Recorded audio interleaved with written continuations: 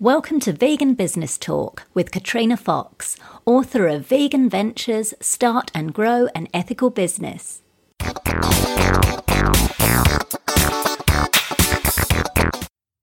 Hello and welcome to episode 116 of Vegan Business Talk. I'm Katrina Fox, journalist, author and PR consultant and founder of Vegan Business Media, a content, events and training platform providing success strategies for vegan business owners and entrepreneurs. Now, before we get into the main part of the show, I wanted to let you know about my online PR course and group coaching program, Vegans in the Limelight. It's ideal for small business owners, including authors, artists and creatives on a budget who understand the value of getting yourself or your vegan brand featured regularly in the media but can't afford to spend thousands of dollars or pounds a month to hire a publicist or PR firm. With Vegans in the Limelight, you get access to online video training that takes you through every step of how to get media coverage that can help you generate more leads and sales, as well as grow your email list and social media following. So we cover how PR and social media work in tandem, how to research and target the media without spending a cent, how to find the stories in your vegan brand on a regular basis, how to approach journalists the right way with ideas and stories, that's a really important one, how and when to write a media release, how to create an online media room for your website without spending heaps of time or money, how to respond to journalists' call-outs or queries, which is the easiest and quickest way to get media coverage and free publicity, content marketing and PR, so how to create your own share-worthy stuff and leverage it to the max, writing and content creation tips for opinion pieces, listicles, features and columns, speaking gigs and PR, so how to leverage events to gain media coverage, and interview tips for print, online, radio and TV. Now, as well as the video training, which you go through at your own pace over 12 months, the program also includes a full 12 months of group coaching, including a monthly live Q&A call. You can also post your questions throughout the year on the learning platform, and you can post your pitches and media releases and get feedback from me before you send them to journalists. So you've basically got me holding your hand, helping you to do your own PR for a full year. It's a great value program. It's way more affordable than similar courses, and it's the only one that's specifically aimed at vegan and plant-based business owners, entrepreneurs, authors, coaches, and creators. Current students have already got media coverage in mainstream and specialist newspapers, magazines, radio and TV shows, as well as blogs and podcasts. So if you'd like to get your vegan brand or yourself featured in the media, but don't have the budget to hire a publicist or PR agency, then I highly recommend you check out this program. You get full and immediate access to the materials as soon as you enroll. You can find out all the details by going to veganbusinessmedia.com and clicking on the link for the program Vegans in the Limelight. And there's also a link on the show notes page. And if you have any questions about the program, including whether it's right for you, feel free to email me at katrina@veganbusinessmedia.com. Now for the main part of the show. In this episode, I interview Heather Mills, vegan entrepreneur and owner of V-Bites plant-based food company in England. After being fired as a young teenager for eating too many croissants at the bakery store she worked at, Heather decided she didn't want to work for anyone else. Since then, she's run a successful bra company that made her a millionaire at the age of 19, a model agency, and many other businesses. In the early 90s, on returning home from charity work in the Balkans, a road accident resulted in her losing her leg. Far from letting this hold her back, it kick-started additional careers in the development of prosthetics, public speaking, television commentating, and alpine skiing, in which she broke several world records. In 2009, Heather bought the Redwood Company, a plant-based food brand that made vegan meat and cheese alternatives, and rebranded it as V-Bites. As well as opening several V-Bites cafes throughout the UK, Heather has scaled up the V-Bites brand, which now makes 130 plant-based meat, fish and dairy products that are sold in 25 countries. She also invests heavily in other vegan brands and recently launched V-Bites Ventures, an incubator and investment vehicle for vegan and plant-based businesses. Her most recent venture is the upcoming launch of an affordable vegan beauty brand, Be at One. In this episode, Heather discusses why she decided to buy an existing plant-based food brand instead of starting one from scratch, why most startups fail to scale up and how V-Bites Ventures is providing a solution, why she requires business owners she invests in to relocate to the north of England, why she has bought and continues to buy plant-based factories, the one thing she looks for when deciding whether to invest in a vegan brand, and it's not the business plan, which she says most people get wrong most of the time anyway, why there has been a plant-based boom and what that means for vegan entrepreneurs, how and when to use the word vegan versus plant-based, and how she does this with V-Bites, and much more. Here's the interview with Heather Mills. Hello, Heather. Thank you very much for joining me today. Good morning or good evening or whatever time it is good over there. Here. Really great to speak with you. As we were just saying before we came on air, that Cheesely, one of your brands, was the first vegan cheese I ever really loved. So it's been great to see the growth of V-Bites. So really looking forward to getting into that today. I won't give your age away, but back in 97 when you were 3 years old. That's very kind of you. And I was quite a bit older than that. But it's been fantastic to see the growth of V-Bites. So you founded V-Bites in 2009. And I'm curious because I know you've already had a business history before that. And one of the questions I always like to kick off with is entrepreneur, the why. Why do you do what you do? So tell me a little bit about what drew you to want to be an entrepreneur in the plant-based food sector, and what's your why for running V-Bites? Well, it's a bit of a longer story, but I'll try and keep it potted. I left home when I was a teenager. Long story, father went to prison, mother had left home, blah, blah, blah. And I just came across, a job, and I got fired after a week in a croissant shop for eating too many croissants. And I said I'd never work for anyone again because he promised me I could eat as many as I liked because I was skinny. He didn't think I would be eating 10 or 20 a day. So he said I was eating too much of the profit, which now being an entrepreneur was fair enough. But at the time, being a hungry teenager, I was just eating. So I decided from there that I'd never work for anyone. So then I started a stick-on bra business because I had huge boobs that kept getting in the way every time I tried to wear a backless dress. And I wanted something that would just stick them in place. And then I started selling that and made a lot of money from that. And then went on to do other businesses. My mum wanted to leave her partner, so my incentive was to get enough money to get her a flat away from her abusive partner. And then when I did get it, she died 2 weeks later. Oh. So then I realized money doesn't really mean anything. It's all about health and happiness. And then I eventually opened a model agency because I'd done a little bit of modeling. I didn't like the industry and how models had to wait months to be paid. So I basically set up an incentive to the clients that they used our models. They get a discount, but really the discount was added on, and they got them paid every Friday. So then I realized there was lots of great ways of doing business fairly that looked after the workers and the companies made money. And then I was suddenly a millionaire when I was 19. And then I fell in love with a ski instructor in the former Yugoslavia, gave up my life and started working on the front line when the war started there, came back, crossed the street, a police motorcycle chopped my leg off, crushed my pelvis, punctured my lung, ended up in hospital, and they kept chopping more and more of my leg off. So my girlfriend ran in, I hadn't seen in years, and had cured herself of breast cancer.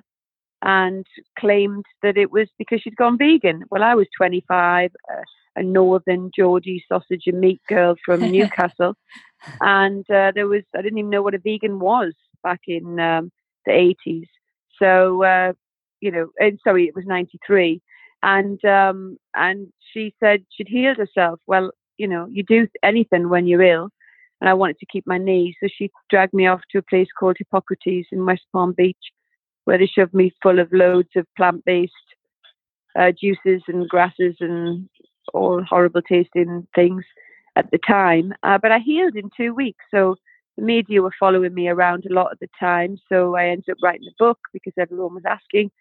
And then after a few years and getting older, I couldn't digest raw food very well. I'd had Lyme's disease and didn't have a good digestive system. So I found it, even though it healed me, it was very difficult to digest all that raw fiber. Plus, I wanted to go out with friends and eat in restaurants. So I was determined to make some meat, fish and dairy alternates, which I did. But I couldn't find a plant-based only factory to scale it up because everyone did everything in mixed facilities. And I didn't want that contaminant risk, not only for beliefs, but for allergens and things for people that had, were vegan for allergen reasons. So I found this tiny little company, which was fabulous, called Redwood, and spent 2 years trying to convince them to sell it to me. And eventually they did. And I paid way over, millions over what I should have paid for it. But I believed the future was vegan. And they did have some basic, really good products. And I knew that if we could expand it, add to the product range, which is now 130 products. So it's grown exponentially. And then started, opening cafes to try and test the market and see what was needed. So we opened the first ever vegan cafe in 2009 on the beach in Brighton as a community cafe. So it was, all the cafes were non-profit. They were actually profit losing because we were just giving food for peanuts out the door to get people enticed and using it as a test kitchen and trying to convert people and help flexitarians meat reduce and show that vegan wasn't the 60s hairy armpit Birkenstock image that everybody had. We wanted to make it aspirational, and I needed to make it hip and sexy for the new generation so that we would, attract the superficial people who were really naive in not understanding what they were actually eating was actually the same thing as they were admiring in the farmer's field. Yeah. So that was kind of the process. Amazing. Now, I just want to take you back briefly to the fact that you decided to buy a company, an existing company, instead of starting from scratch. Can you talk us through a little bit why you decided to do that? I decided to buy what was then a tiny company because it had the factory as well, and I had the finances to do that. It's not always something everybody can do. It was a small factory. It was only 25,000 square feet, not like the 400,000 square feet 4 factories we've got now. So it was small, and it had a good core team that I could work with to develop my product range that I'd done in my own kitchens for research and development. So it had the machinery, and we just needed to, design new machinery for more innovative products. And so that's the reason I did it, knowing what all other startups generally do, and that's why I invest in them.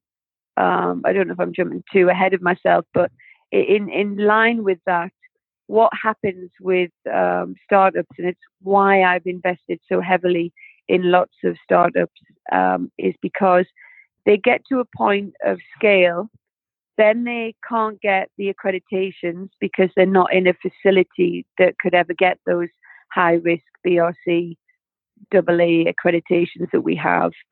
And I want to stop them from making all the mistakes I made.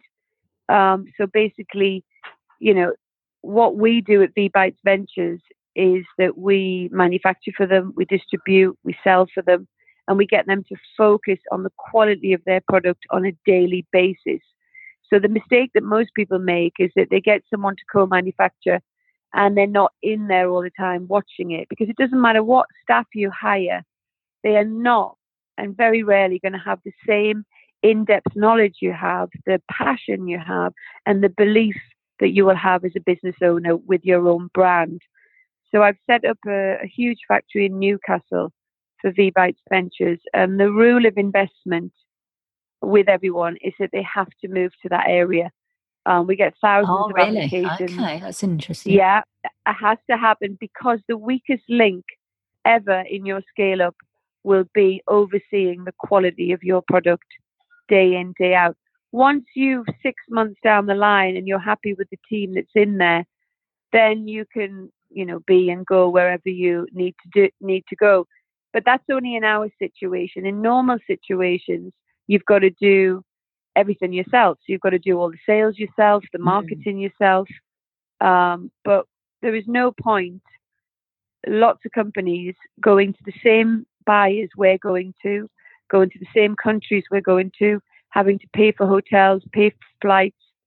And the other thing that comes with V-Bites Ventures is, because we've been going for so long, all of the supermarkets trust that we deliver.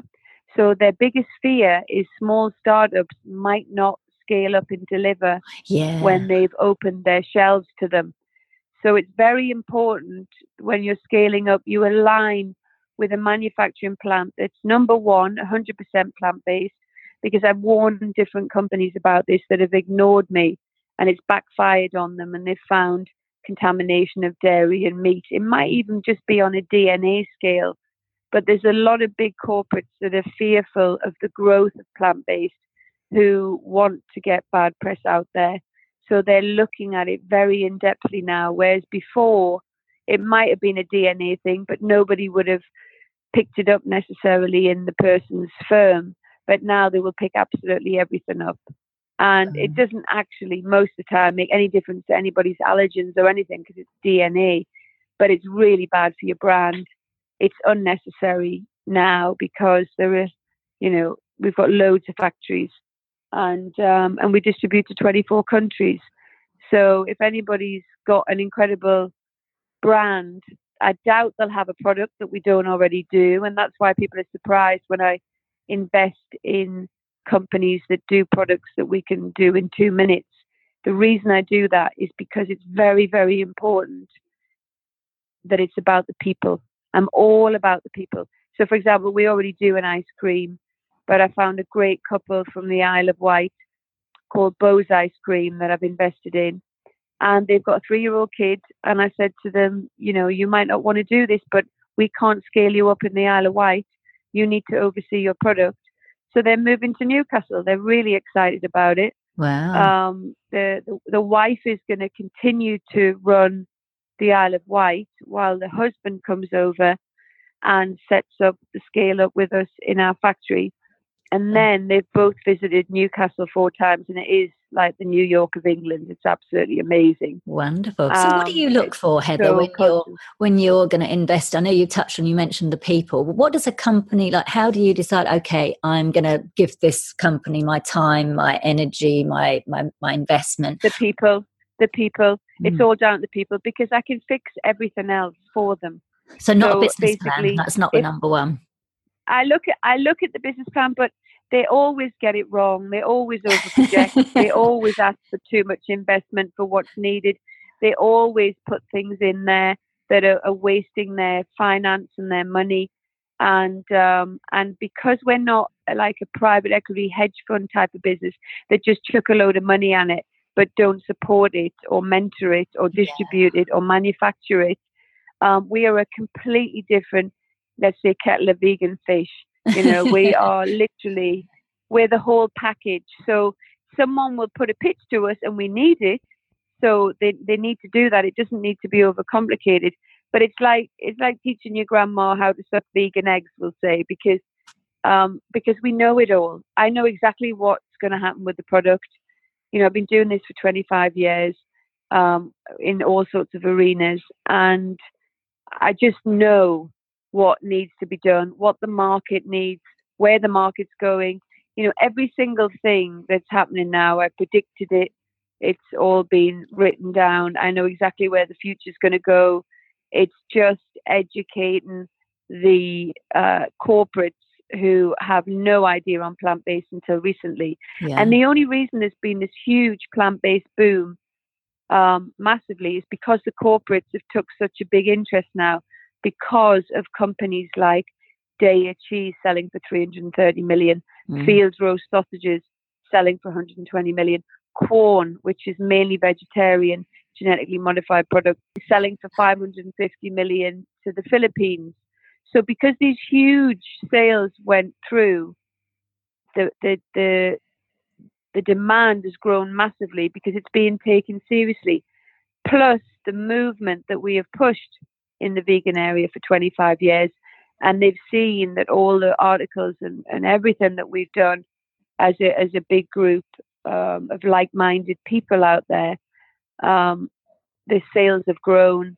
And that's all it's down to, is those two areas constantly pushing it, creating a demand, and then huge sales going around the corporates. So the corporates have now woke up to the fact that the future is plant-based.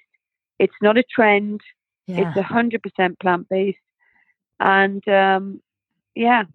it's interesting. And what I like about your model is that what you've just mentioned is effectively you're investing in and helping other companies that are making products that I suppose are technically in quote competition to yours, and traditionally there wouldn't be those collaborations. What I love about the vegan business world is that because you're on this shared mission and it's more than just the money. I've had Seth Tillett from Tofurky say the same thing. He said, I think it's a rising tide that lifts all the boats, and it helps the category of plant-based. So I'm really like this. Well, and it gives unusual. You're right. You're right, because it gives us a power as a team, and that's why the vegans are a community. And when you get the extreme ones that say, "Well, why are you making meat, fish, and dairy alternatives? That's ridiculous," and I say, "It's not. It's not for you. It's to convert the carnivores. Yeah. You're never going to convert a carnivore with a salad, broccoli, and some rice and beans. It just doesn't happen. I've proved it for 25 years. So can you just get off our back and start thinking about the animals, the environment, and the planet instead of your own thoughts and beliefs? It's about problem solving. It's about not being judgmental, not being critical, and you create huge change, which is proven to save the animals, the planet, and the environment. It is the solution.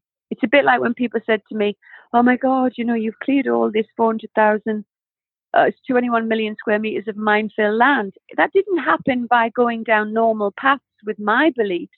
That happened by engaging with the so-called enemy, working with them to stop it, and coming up with solutions that kept money in their pockets but didn't destroy men, women, and children's lives.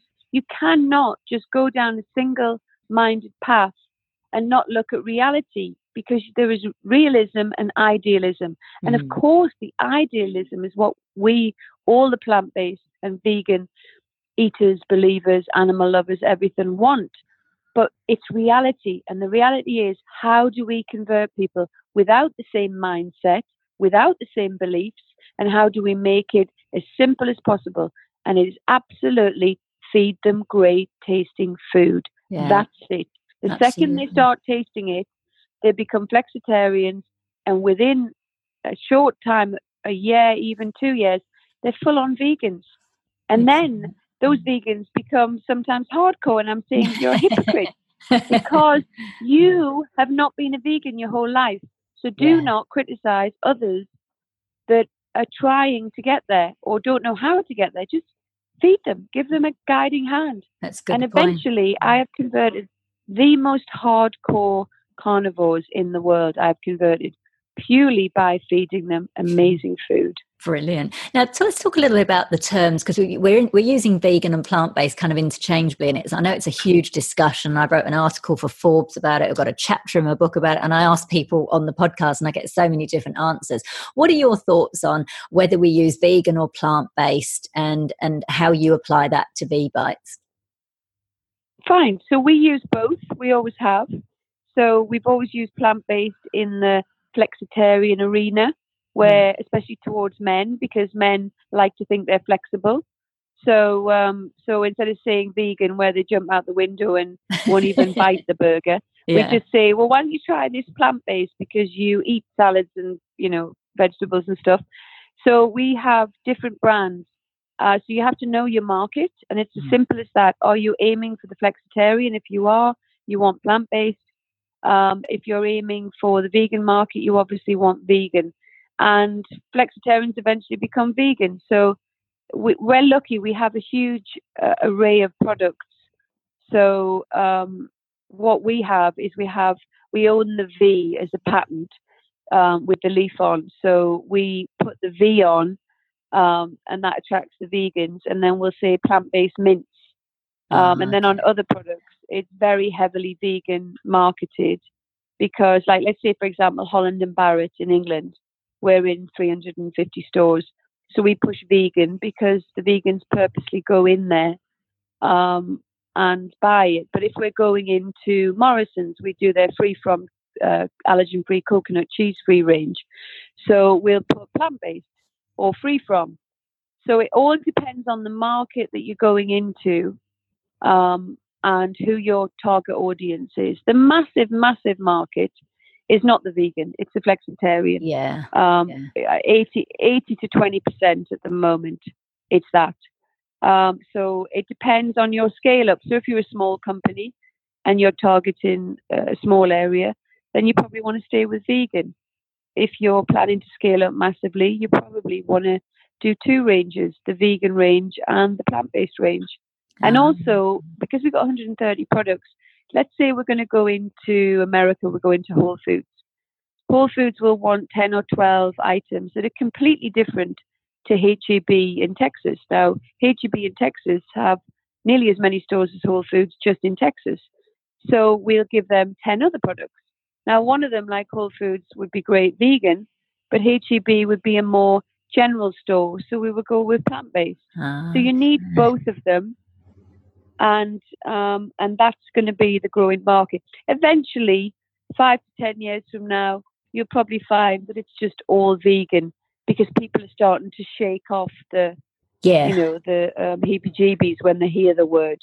And it depends what country. For example, Britain has a history of hardcore marching animal rights from the 60s, still ingrained in people's minds, who did brilliant work.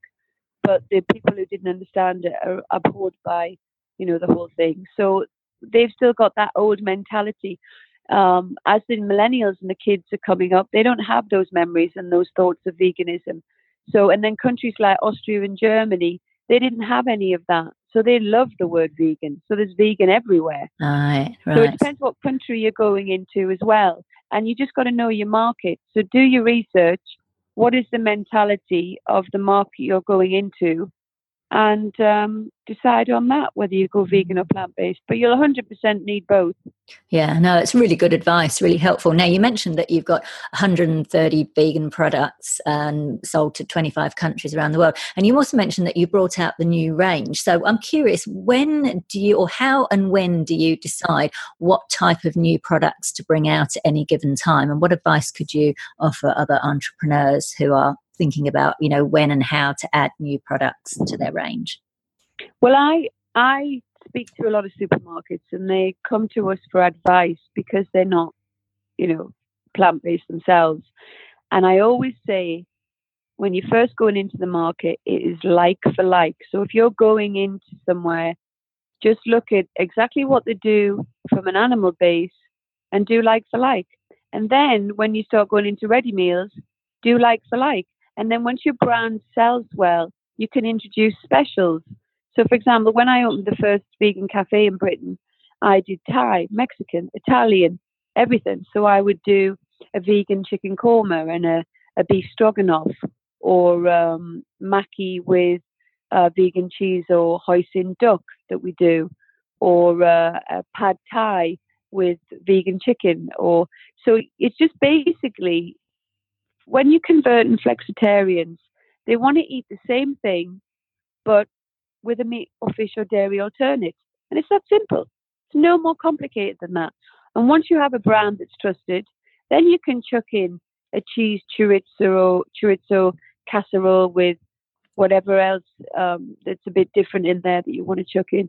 But to start with, you just want to do like for like. If you're trying to compete and that product has already been done, that's when you need to think outside the box.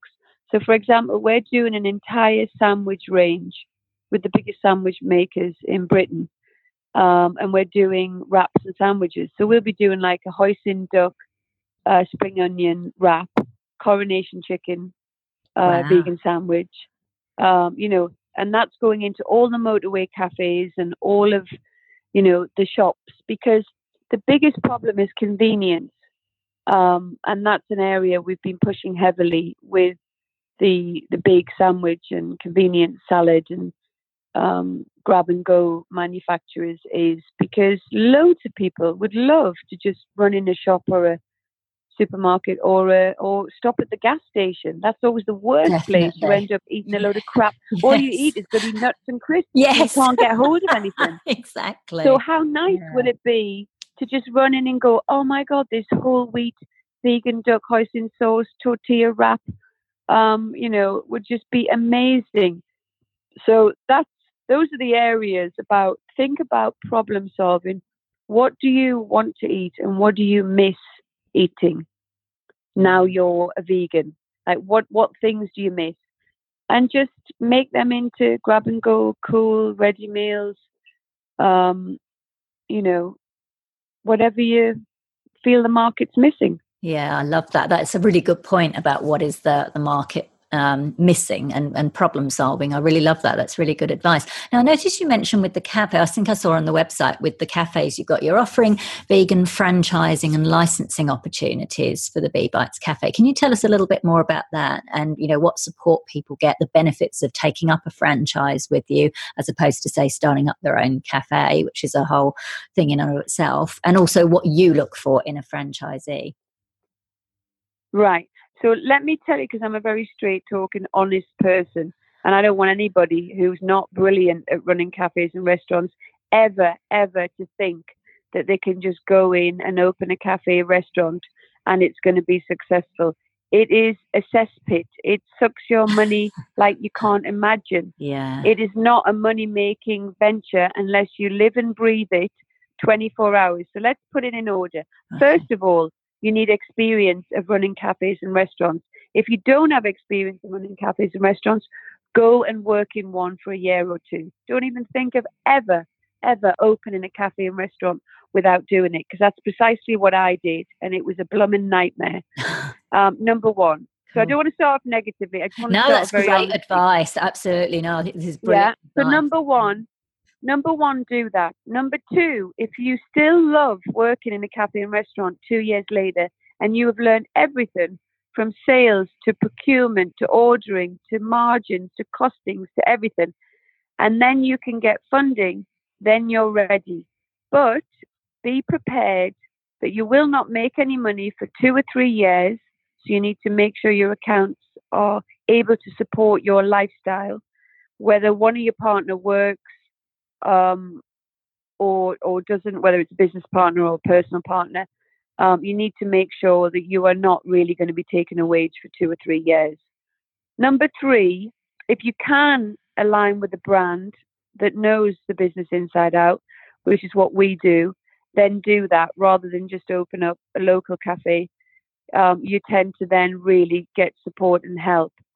And the final thing is, I set up my cafes to be non-profit, to feed the community, convert them, help them.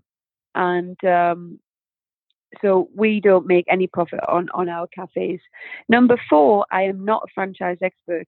So we've set up the franchise system for a proper franchise expert company to do it, because franchising is a whole other world. Yeah.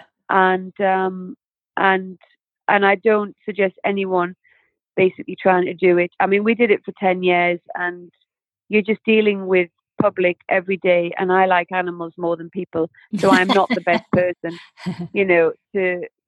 we actually, bizarrely, we found the vegans were the biggest complainers and the carnivores never complained. It was very weird. Oh, no. And I mean, we got a tiny percentage of the vegans.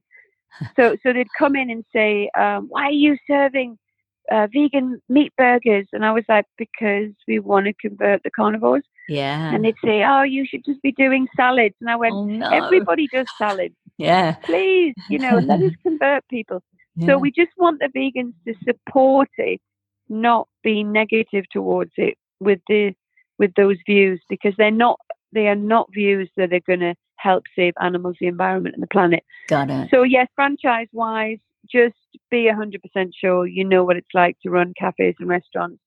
Do not have a dream scenario that we all have. They go, oh, how lovely would it be? A nice little coffee shop. I can do the coffees for everyone in the morning. I can do the cakes.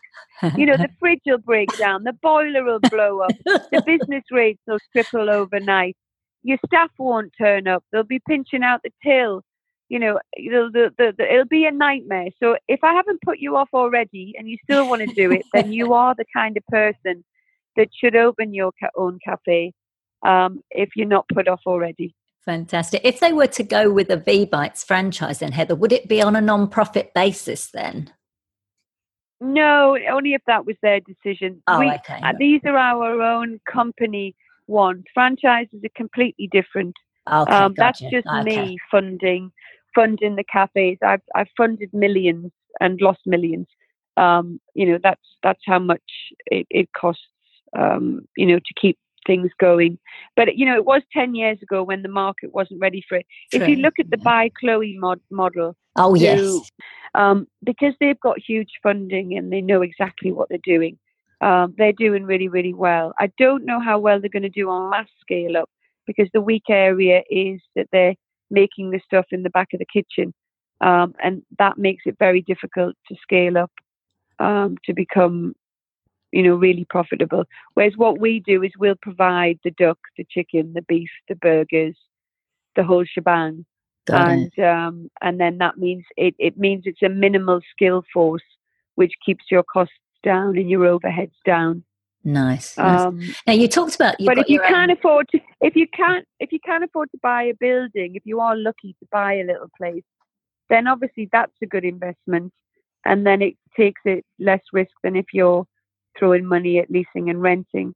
True. But you've got to make sure you can sell that building if it doesn't work out. And it's about areas. You'll stick one cafe in one area and it'll just fly. We've got key vegan communities that just inundated, like Brighton, Bristol, Newcastle, Manchester, Liverpool. But we've stuck one in Holland and Barrett and Chester, and it's very quiet.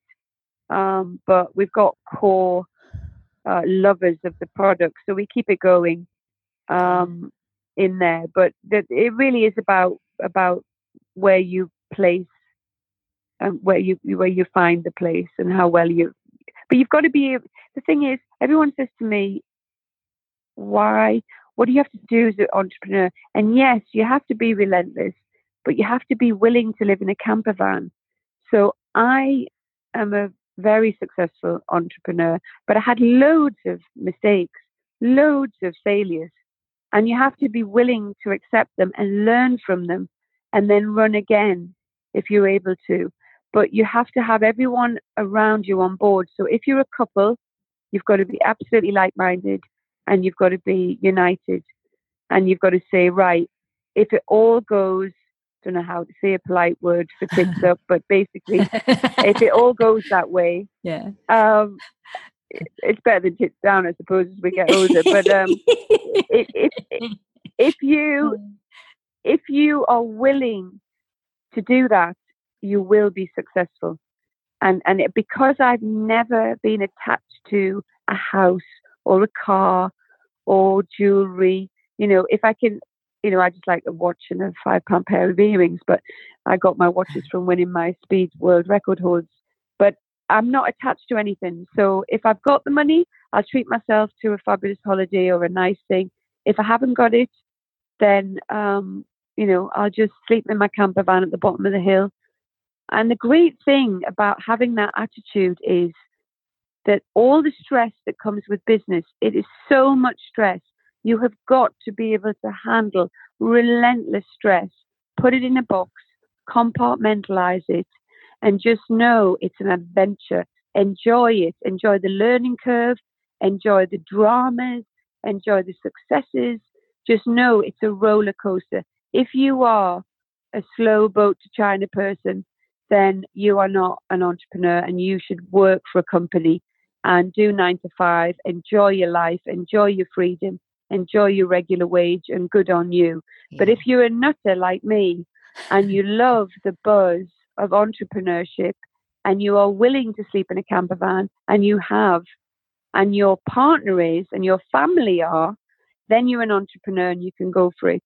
But everyone has to be on board. So if one of you is bringing the wage in and working, while the other one is being entrepreneurial and potentially bringing in your pension fund and your retirement lump sum, then you won't be screaming at each other and break your family up from the stress of it, because I'm telling you, it is massively stressful. Massively. Yeah, it's a really good point. Just to wrap up, a couple of final quick questions. You've bought the former Walker's Crisps factory in County Durham, I believe, in the north of England. And I noticed, I think in an interview, you said that you did that deliberately to create jobs in Britain, even though a lot of companies are doing the exact opposite because of Brexit. They're going to Europe and other places. I'm curious, as obviously it's going to bring jobs to the area, which is great, and that's all fits in with an ethical business. I'm just curious, what benefits will it bring V-Bites as a business? Because I know some of the vegan brands I've spoke to are worried about Brexit, because like one of the shoe manufacturers, they've said, oh, the costs are already going up and we haven't even got Brexit yet. So I'm curious what business benefits this is going to bring V-Bites by keeping the manufacturing in the UK. Right. So people, this whole country that voted for Brexit were totally misguided and miseducated. As far as, you know, a lot of them are my factory workers. They're from my hometown. I bought this factory to support the Northeast economy because I saw everyone running away. So, you know, Walker's, Procter & Gamble, Coty, you know, now Nissan, and then we've got Honda. Yeah, everyone's running away. But the reality is this: Europe and Brexit are just one area of trade. You know, we ship out to America, to Australia. None of that changes, number one. So you still need to manufacture. Number two, because Europe is so expensive, we are cheaper to manufacture in England, for England, and for abroad, bizarrely, than it is in Europe. So the reason everyone ran away is because our unions are really weak now compared to Germany. So let me give you an example.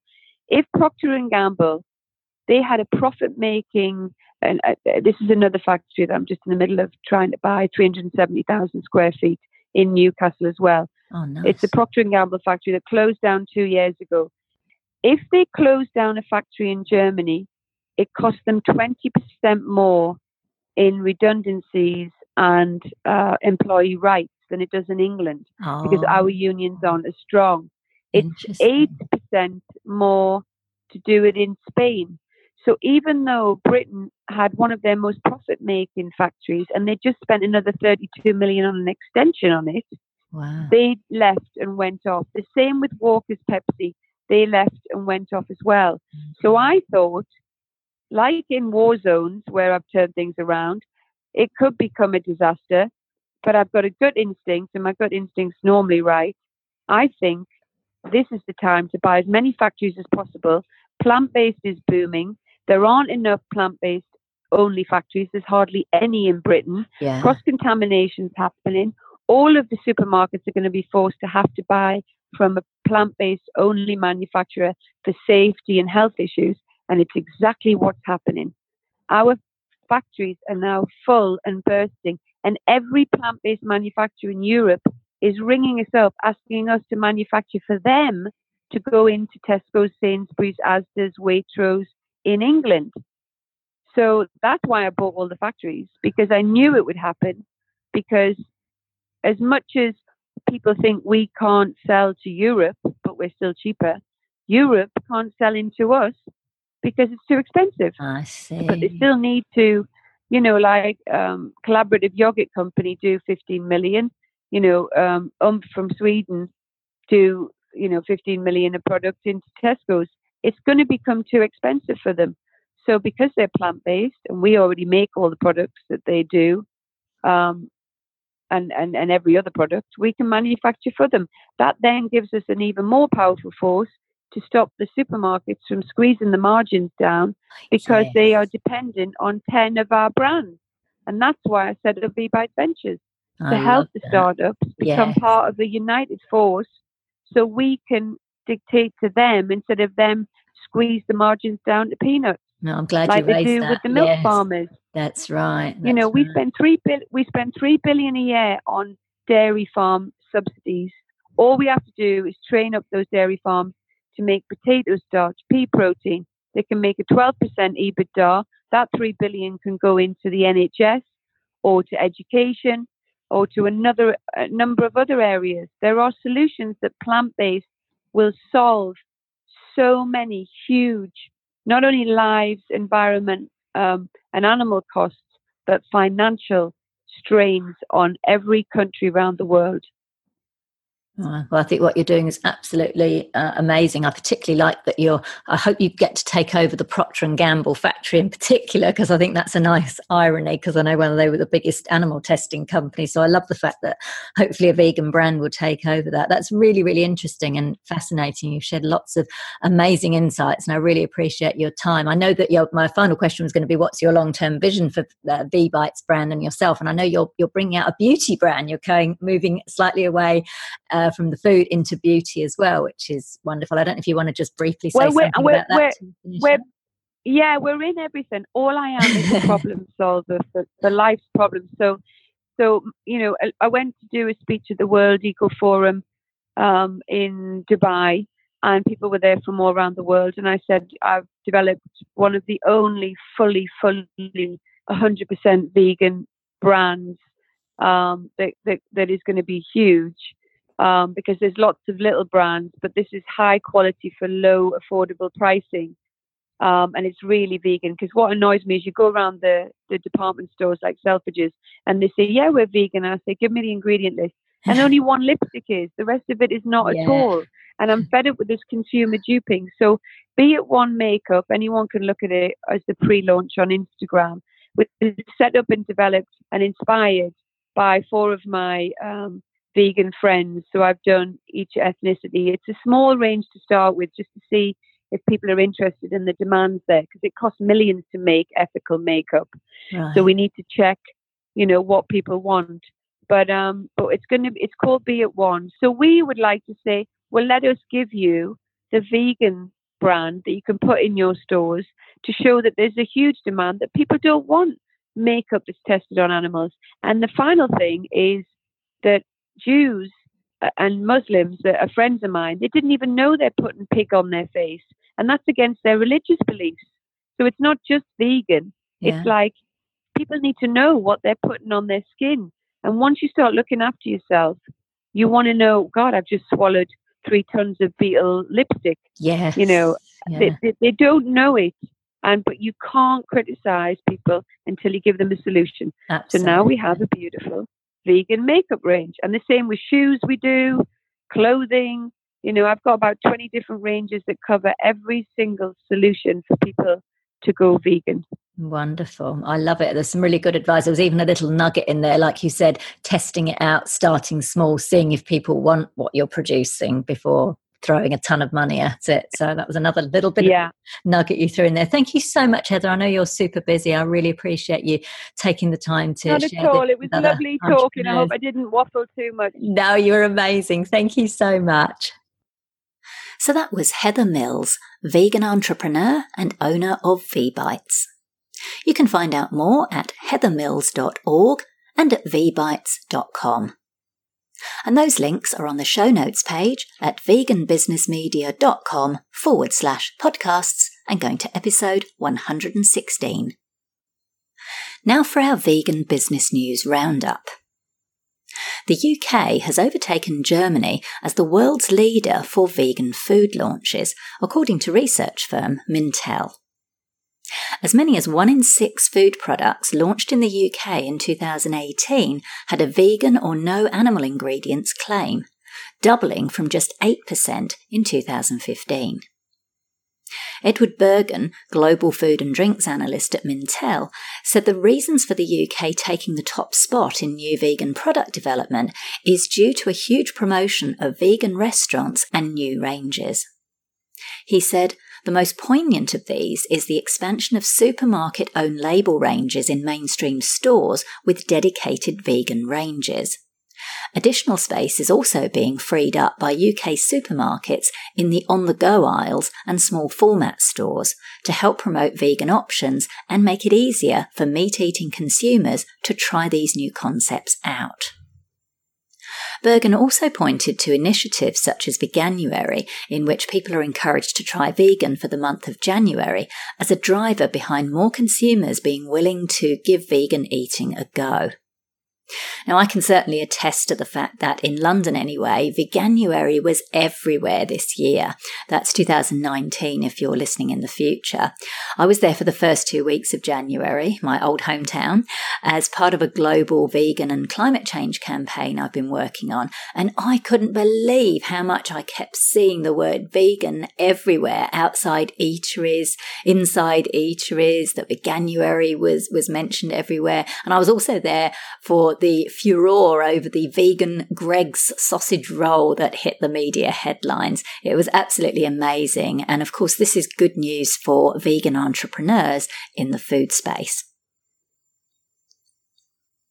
Plant-based beverage company Califia Farms has launched a new category of vegan milk, reports BevNet.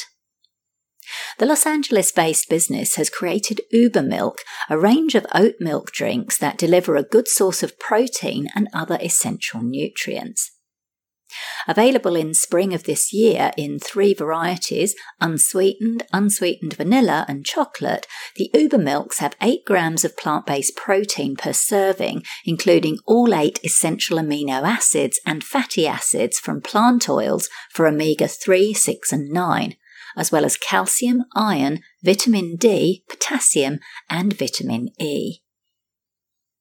The new products, which will be available at Whole Foods market stores across the US with additional distribution throughout the year, join the company's existing range of plant-based milks, including almond, coconut, cashew, and oat. Now, what's interesting about this is how innovative plant-based milks are becoming and what entrepreneurs in this space need to do to stand apart. I've said this before on earlier episodes of the show that I remember 22 years ago, the only 2 options for vegan milk, in the UK anyway, were soya milk sweetened with apple juice or soya milk unsweetened. So to see not only a more diverse range in terms of the base used to make the milks, but now all these added nutrients, textures and flavours is just mind-blowing. Love it. Finally, Polestar, the electric performance car brand jointly owned by Volvo Car Group and Zhejiang Geely Holding, has launched its newest all-electric fastback, the Polestar 2, with a vegan interior. Maximilian Missoni, head of design at Polestar, said, "We decided to bring something different to the segment. Our avant-garde design has evolved from Polestar 1 into an edgier, bolder statement. We've also designed a standard vegan interior with progressive textiles that will appeal to the forward-thinking audience who will subscribe to the Polestar 2.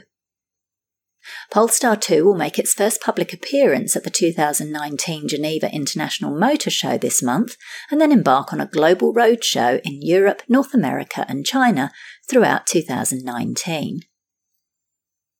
So this is a really positive development, and it's great to see high-tech car brands embracing sustainability even further by including vegan interiors.